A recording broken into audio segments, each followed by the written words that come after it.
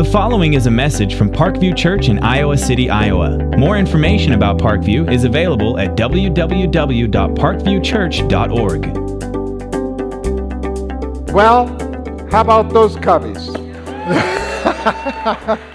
I know, it's amazing. You know, after 71 years of hoping and groaning and suffering and complaining, and the Bible would use the words losing heart and growing weary.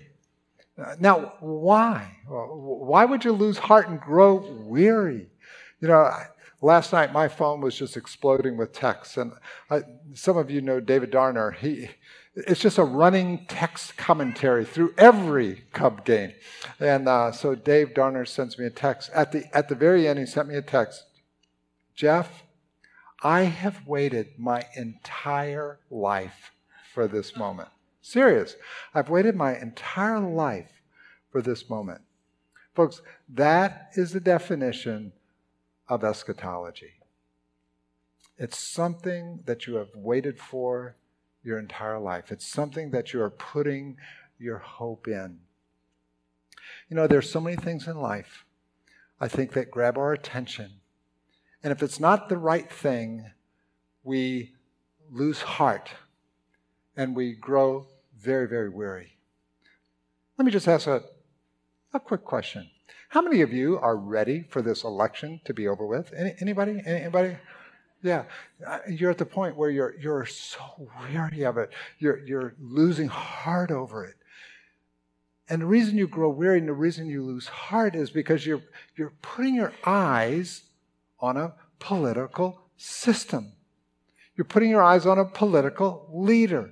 You're putting your eyes on a certain economy, or what you think should happen or shouldn't happen. Or you're putting your eyes on, will the Cubs make it or will they not? Will the Hawks win? Will they not? Well, in the words of Andy Stanley, knock it off!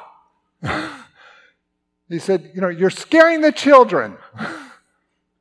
And that really is what happens when we get faint and grow weary and heart-struck over certain things. We're communicating to everybody around us what really matters most in life. We're communicating that to the world. And the truth is, be it the Cubs winning, or who's sitting in the White House, or who's elected to the Supreme Court, that's not the end of the world. Nothing could be further from the truth. None of those things are even remotely comparable to the loving God that created us and loves us and had sent His Son to die for us, to redeem us, to forgive us, to adopt us, to equip us, to unleash us, to give us purpose in life, to escort us into an eternity with Him. None of those things even remotely compare to those things. And the great news is, the encouragement in all of life is, that's where we need to fix our eyes. Now, let me quickly say, I am not saying those other things are not important. I am not saying that it's wrong to get involved in the political process. You should get involved in the political process.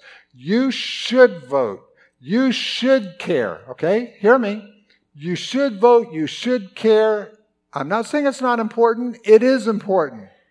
I'm not saying the Cubs making it or not making it to the World Series is not important. It is important. You know, it is important that those things, they're fun. They're good. Our political system in our country is very important. What I am saying is, but you don't fix your eyes on them. You fix your eyes on, let me read it, Hebrews 12. Fix your eyes on Jesus, the author and perfecter of our faith. For the joy set before Him, He even went not just through 71 years of drought, he endured the cross. He didn't just go through a corrupt government or bad leaders or terrible health care or whatever you want to complain about. He endured the cross, scorning its shame, and sat down at the right hand of the throne of God. Consider him who endured such opposition from sinners, so that you will not grow weary, and so that you will not lose heart. That is the foundation of our future. That is the foundation of what the Bible calls hope. Now, when the Apostle Paul was talking about this, when he was talking about hope, listen, the people he was talking to, Thessalonica, it was written about, 50, 51 AD. It was about the very time during the Julio-Claudian dynasty that Caligula and Claudius and Nero were ruling in Rome. And the people of the day, the Christians of the day, were going through the most discouraging circumstances remotely imaginable. When these people became Christians, and when they were baptized, it was a public declaration. They were virtually signing their death warrant. Caligula was horrendous ruling at this time. I mean, for sport, they would take Christians into arenas. And the people would beg Caligula not to send the lions and the leopards on the Christians because they killed way too quickly. Please use bears and wild dogs because it takes longer to kill them. They wouldn't think twice of running a sword through an infant or your child or a baby or your wife. Wouldn't think twice about it. And so this was the life that these people were living under, what they were experiencing. This is the reason, baptism back then was so critical. Again, it was a death warrant. So, they urge people, don't even consider it until you've been a Christian for 3 years. Make sure you understand what you're doing. So when they got baptized back then, they would baptize them 3 times. They would baptize them once, and then they would give them a theological quiz, an ordination. Again, they would continue the ordination 3 times. They had to be theologically astute to even get baptized. There were some people who would even urge them not to get baptized until they were 40. I understand that pushes it a little bit, but you can see the importance of it, what they were going through. This is why just within the first 100 years of the church, this is why, today some people perform infant baptism. It's because their children were being slaughtered. And baptism was so important that they urged them, can't we baptize our kids? That's what started it, the severe persecution. So they were going through some pretty tough times. And most of the people in these churches had close friends, relatives, kids, family members who had been killed for their stance with Jesus Christ. And they're wondering, I don't want to grow weary. I don't want to be faint. Well, what's going to happen? What's the future? And you think we have it tough going through 71 years of the Cubs not going to the World Series? Or that, we might have to suffer through 4 years of a president we don't like?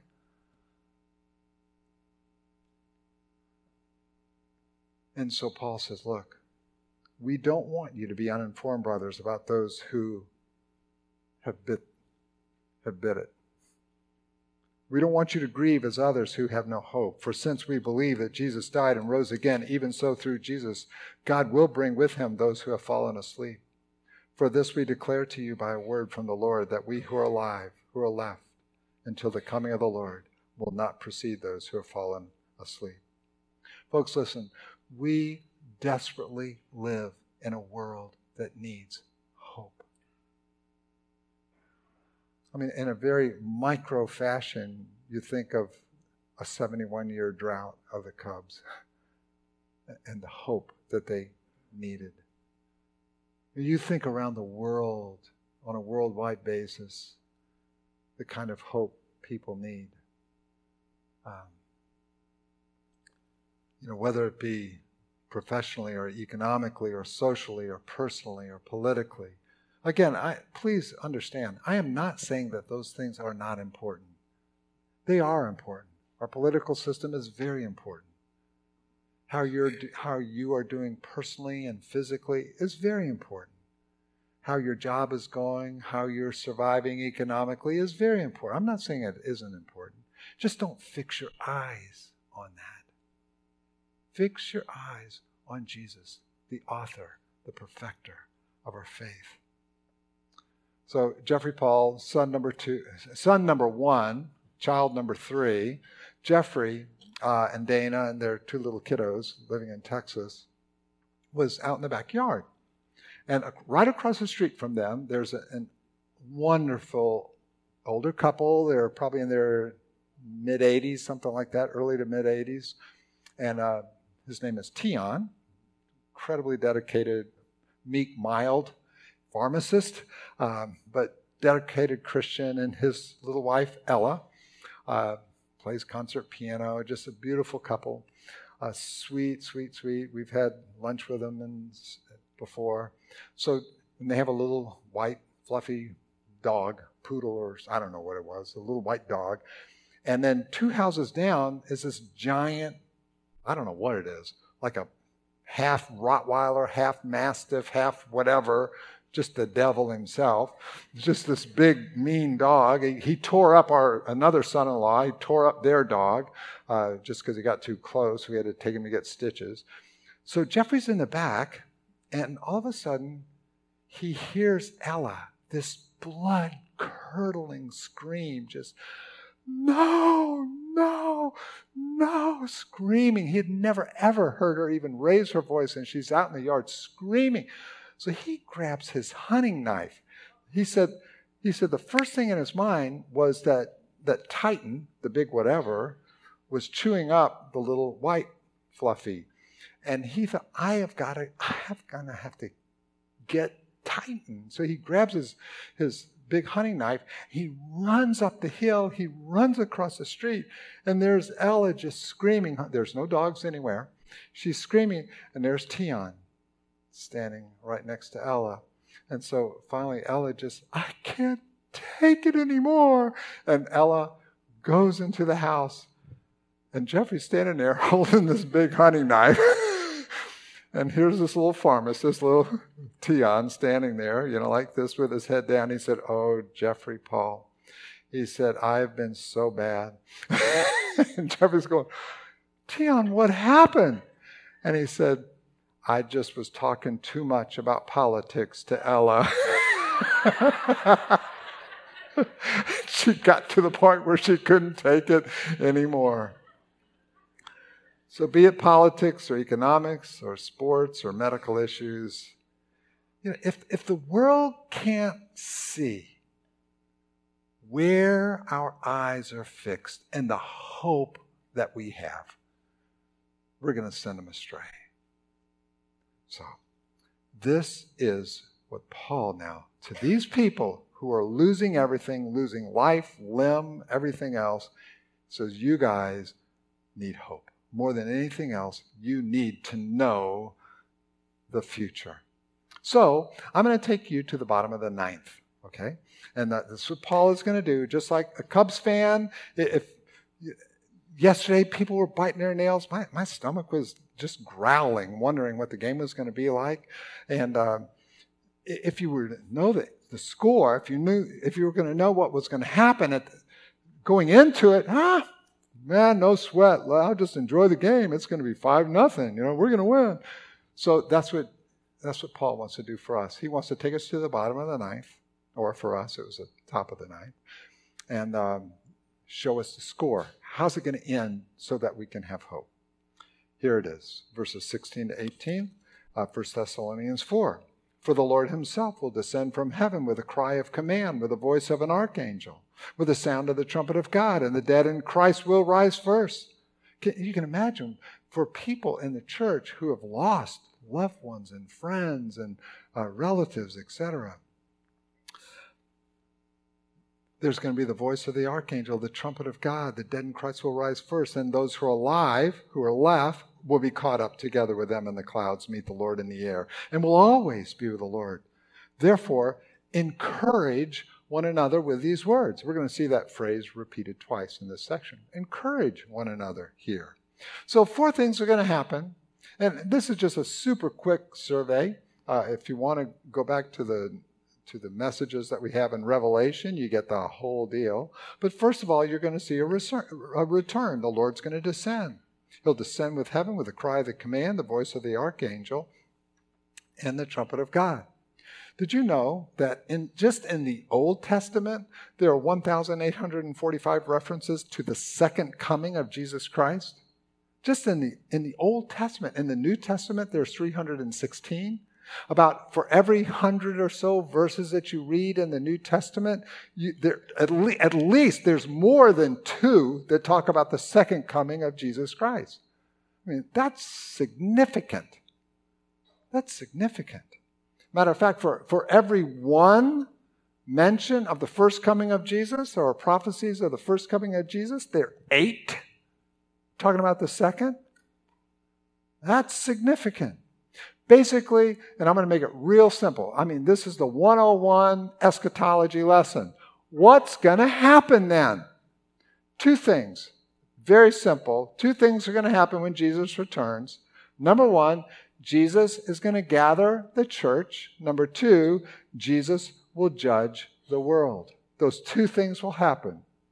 And they happen in a couple of different ways, and we'll see that in a little bit. But he'll gather his church together, those that have put their faith, their trust in him, who are his children. He'll gather them together, and the world who've rejected the offer of the Savior, he'll judge the world. So these 3 announcements accompany the return of Christ. There's going to be a cry of command. We see that in John chapter 5.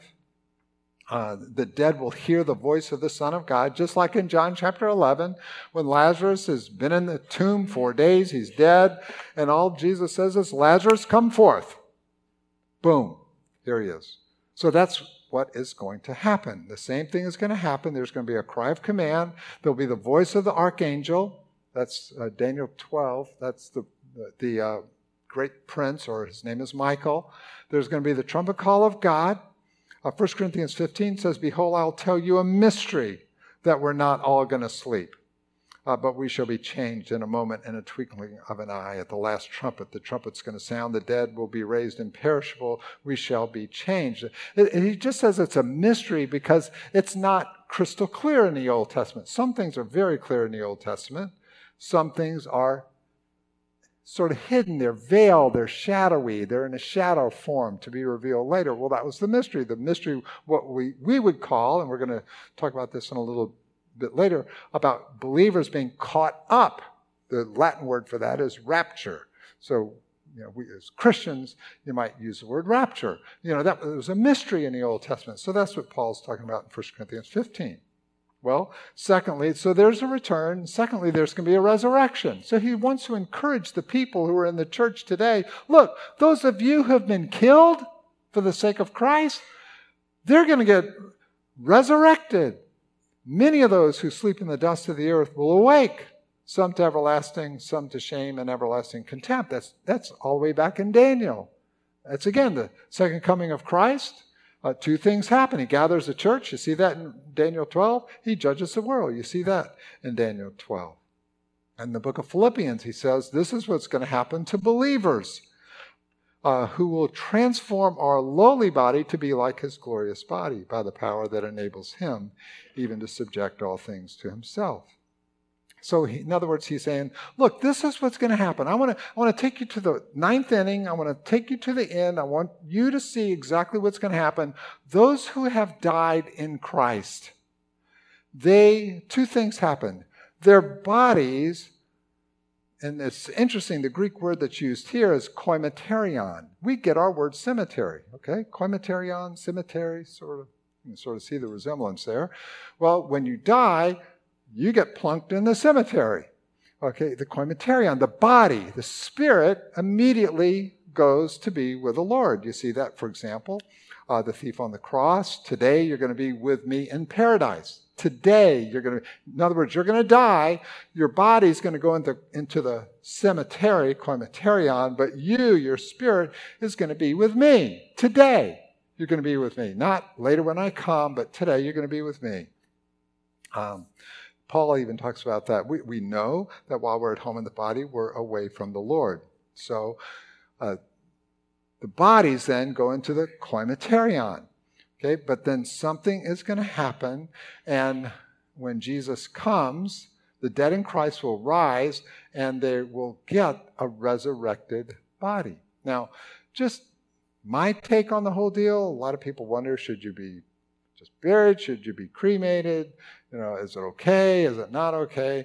I would just say this. It doesn't matter to me if everybody, once you go into the koimeterion, you're going to be oxidized. The only question is it slow oxidation or is it fast oxidation? Rapid oxidation, slow oxidation. Whether burned is just rapid oxidation. If you're thrown into the ground and you just sort of rot away, that's just slow oxidation. Everybody gets oxidized. Some people get oxidized in a fire. Some people get oxidized with a bomb.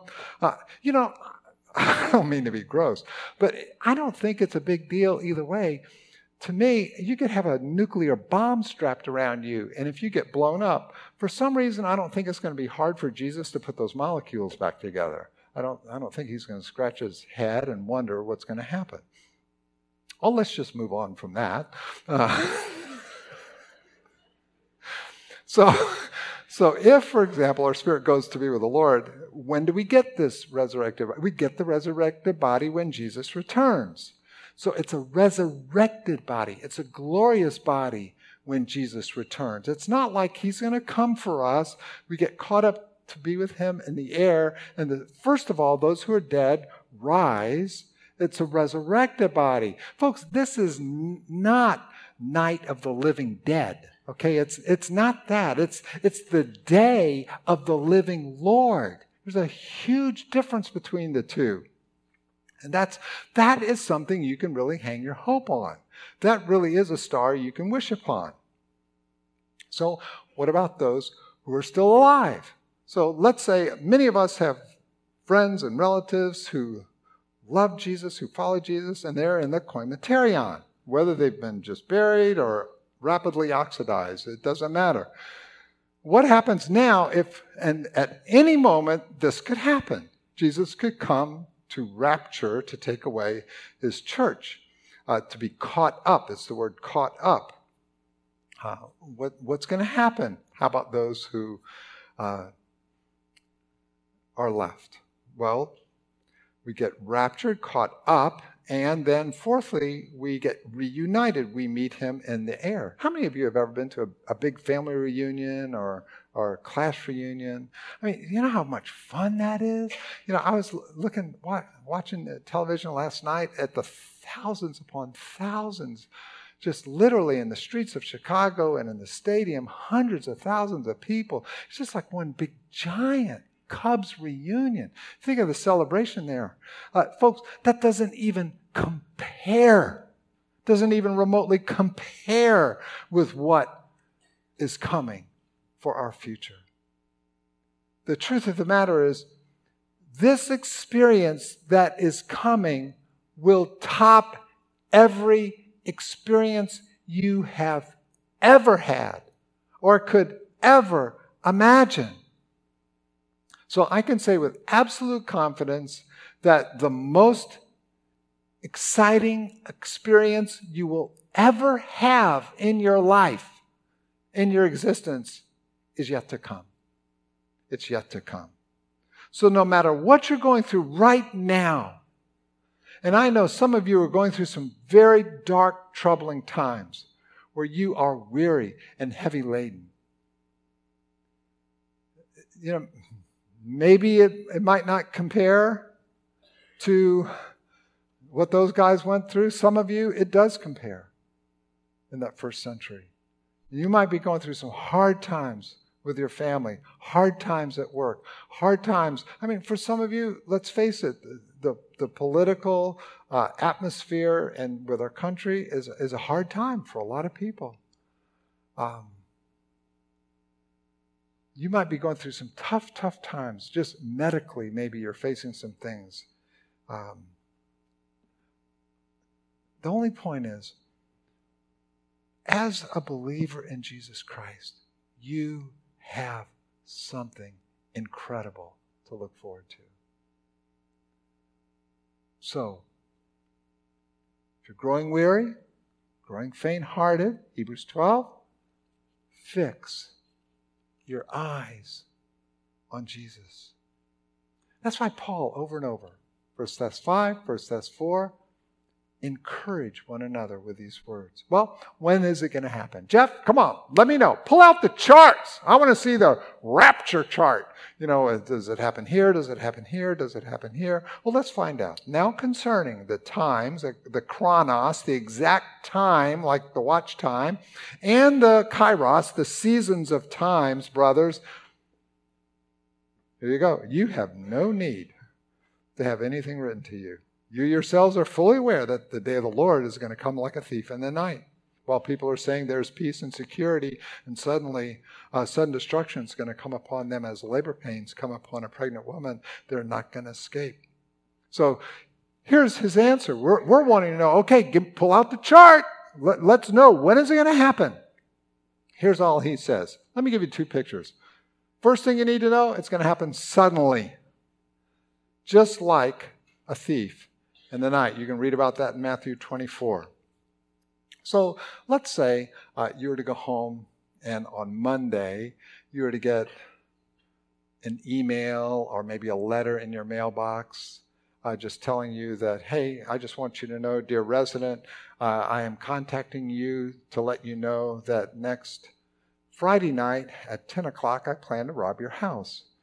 So I want to cause as minimal damage as possible. So if you could just email to me where everything of value is in your home and tell me where you're going to leave a key, I'll try and leave as little damage as possible. Signed, it takes a thief, at therussiansdidit.com. So, you think, oh, that's crazy. That would never happen. No, that's exactly right. That's the only thing that Paul is saying here is, look, it's going to happen suddenly. We're not going to be able to figure it out on the charts. Nobody knows the times. If we think we figured it out, then it's not it, because nobody knows the times. Okay. Secondly, it's going to happen with certainty, just like a labor pain. It's going to happen suddenly. It's going to happen certainly. Question is, what should our attitude be about this? I'm going to give you one thing not to do, three things to do. Knowing that Jesus is coming again, one thing not to do, three things to do. The first thing not to do, don't be surprised. Don't be shocked that this is going to happen. You're not in darkness, brothers, for that day to surprise you like a thief.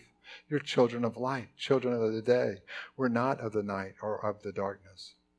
So he doesn't tell us, okay, I want to know the when. I want to see the chart. I want to know the when. He's saying, look, I'm not going to tell you the when. All you need to know is that it's coming. So don't be surprised. Three things to do. The night is far gone. The day is at hand. Let's cast off the works of darkness. Put on the armor of light.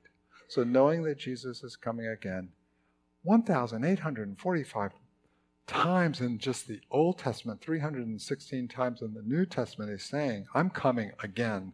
Okay, here's the first time, but for every one prophecy about the first coming of Christ, there's 8 for the second. He's saying, just as certainly, if you believe Jesus came the first time, you had better believe he's coming again. What difference should that make in your life? And he's saying, look, knowing this, we should do everything we can by the strength of God, by the power of his Holy Spirit, put off the deeds of darkness, put on the armor of light. We talked about that last week a little bit. We talked about living in the power of the Holy Spirit. Then if I'm doing that, then the fruit of the Spirit is going to make a difference in the way I look in life. That's the fruit of the root of the Holy Spirit. And it's also going to make a difference in the deeds that I do. I'm going to end up loving God and loving others and serving the world. It's going to mean having compassion on those around me. Check out the tape from last week. We talked about those. So I need to be alert then. So let us not sleep as others do. You better stay awake. Jesus said, it's not for you to know the times or the seasons that he has fixed. So be alert. Be on your guard. Be alert. Don't sleep. Keep awake. There should be a sense of purpose and alertness about our lives. We should be living a very full life with the armor of God in a sleepwalking world. Now, I wish I would have put this verse. So if you want to write down a good verse for you to look at in the Psalms, it's Psalm 90, verse 12. It goes like this. So, in light of the Lord's return, so teach us to number our days, that we might get a heart of wisdom. And the heart of wisdom, hakmah, it's the Hebrew word hakmah, it's skill in living life. How do I live life skillfully? How do I live life in a way that's a blessing to God and a blessing to others? How can I live a life in a way that will glorify God? So it says, so teach us, therefore we know he's coming, teach us to number our days so that we may get a heart of wisdom. Now, the next 5 Hebrew words are this. Normally we don't, if we memorize anything, that's all we memorize. But listen to the next words following that. Return, O Lord. How long? You see how it's connected to the return? Teach us to number our days. Teach us to number our days that we might get a heart of wisdom. Return, O Lord. How long? Be alert. Secondly, be self-controlled. Let's not sleep as others do. Let's keep awake, be sober. For those who sleep, sleep at night. Those who get drunk at night. But since we belong to the day, let us be sober, having put on the breastplate of faith and love, for the helmet of hope of salvation. For God has not destined us for wrath, but to obtain salvation through our Lord Jesus Christ, who died for us, that whether we're awake or asleep, we might live with him. In other words, the Holy Spirit's power has been given to us so that you and I can make God-honoring choices. That's what self-control is. Self-control means I don't give in to every temptation.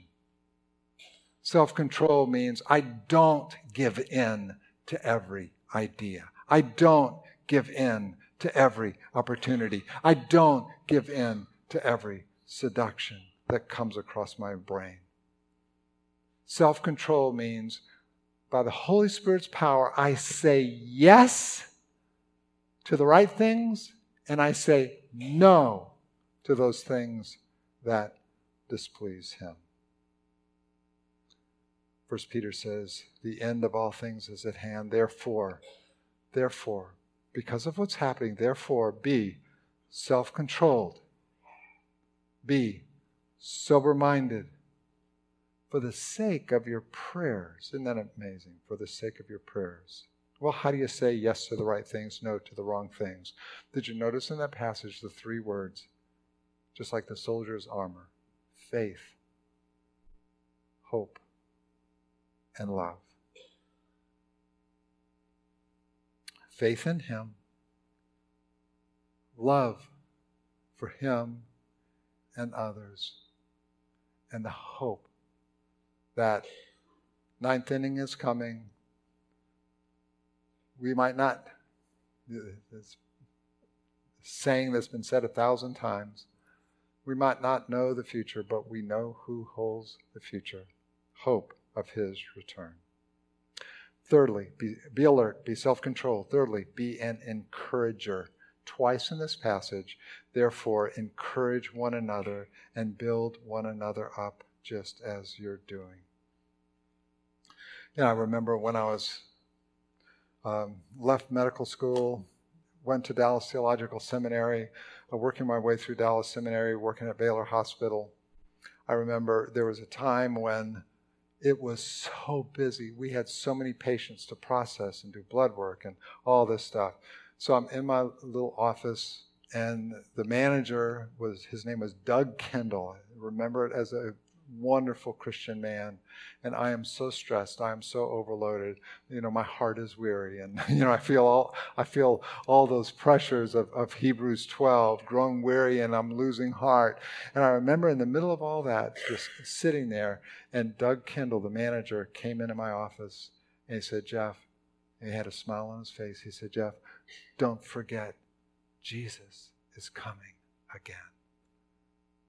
And it was just like, perspective. That's right.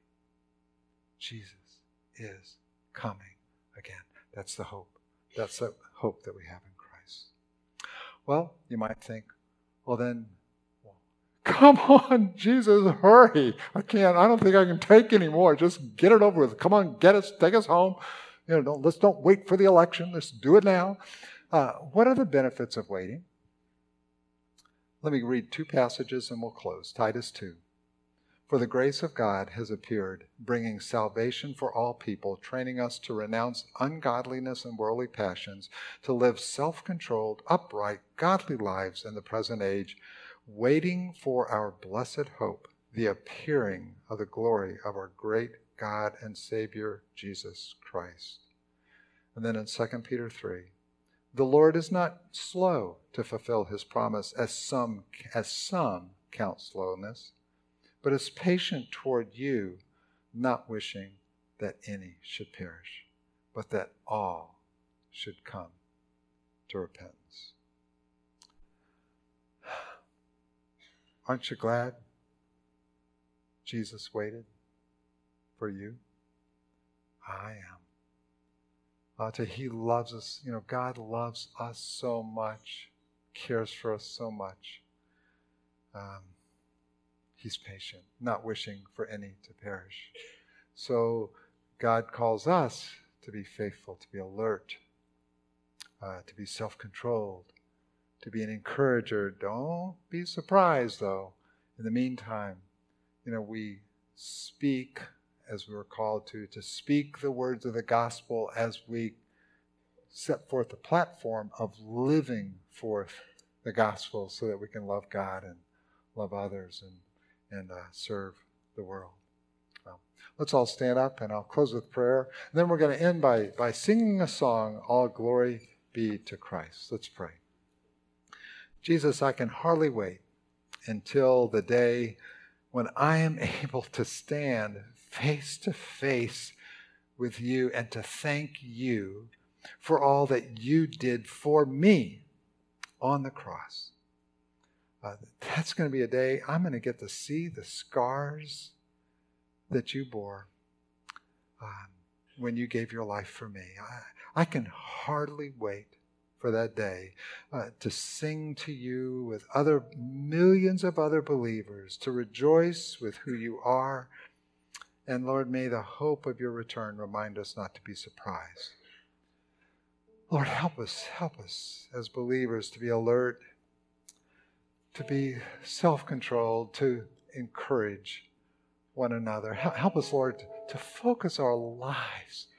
Not that other things aren't important, not that the election isn't important, not that fun things like sports doesn't matter, but help us to focus our eyes, to fix our attention on you, the author and perfecter of our faith, so that I don't grow weary and lose heart.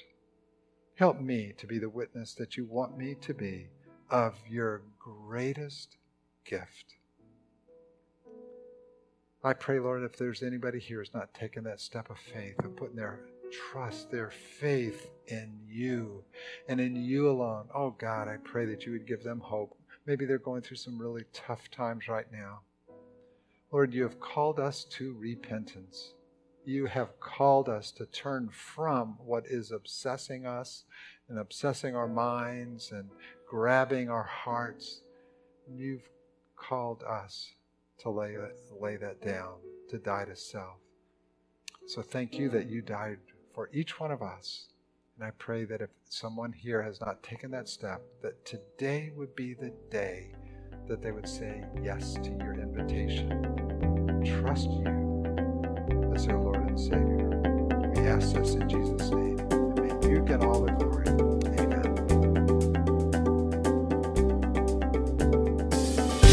Thank you for listening to this message from Parkview Church in Iowa City, Iowa. Parkview's mission is to love God, love others, and serve the world. If you live in the Iowa City area, we invite you to join us in person for services every weekend. You can get service times and directions, download messages, and get news and information about Parkview Church by visiting www.parkviewchurch.org. You can also contact us by phone at 319-354-5580 or write to us at Parkview Church, 15 Foster Road, Iowa City, Iowa, 52245.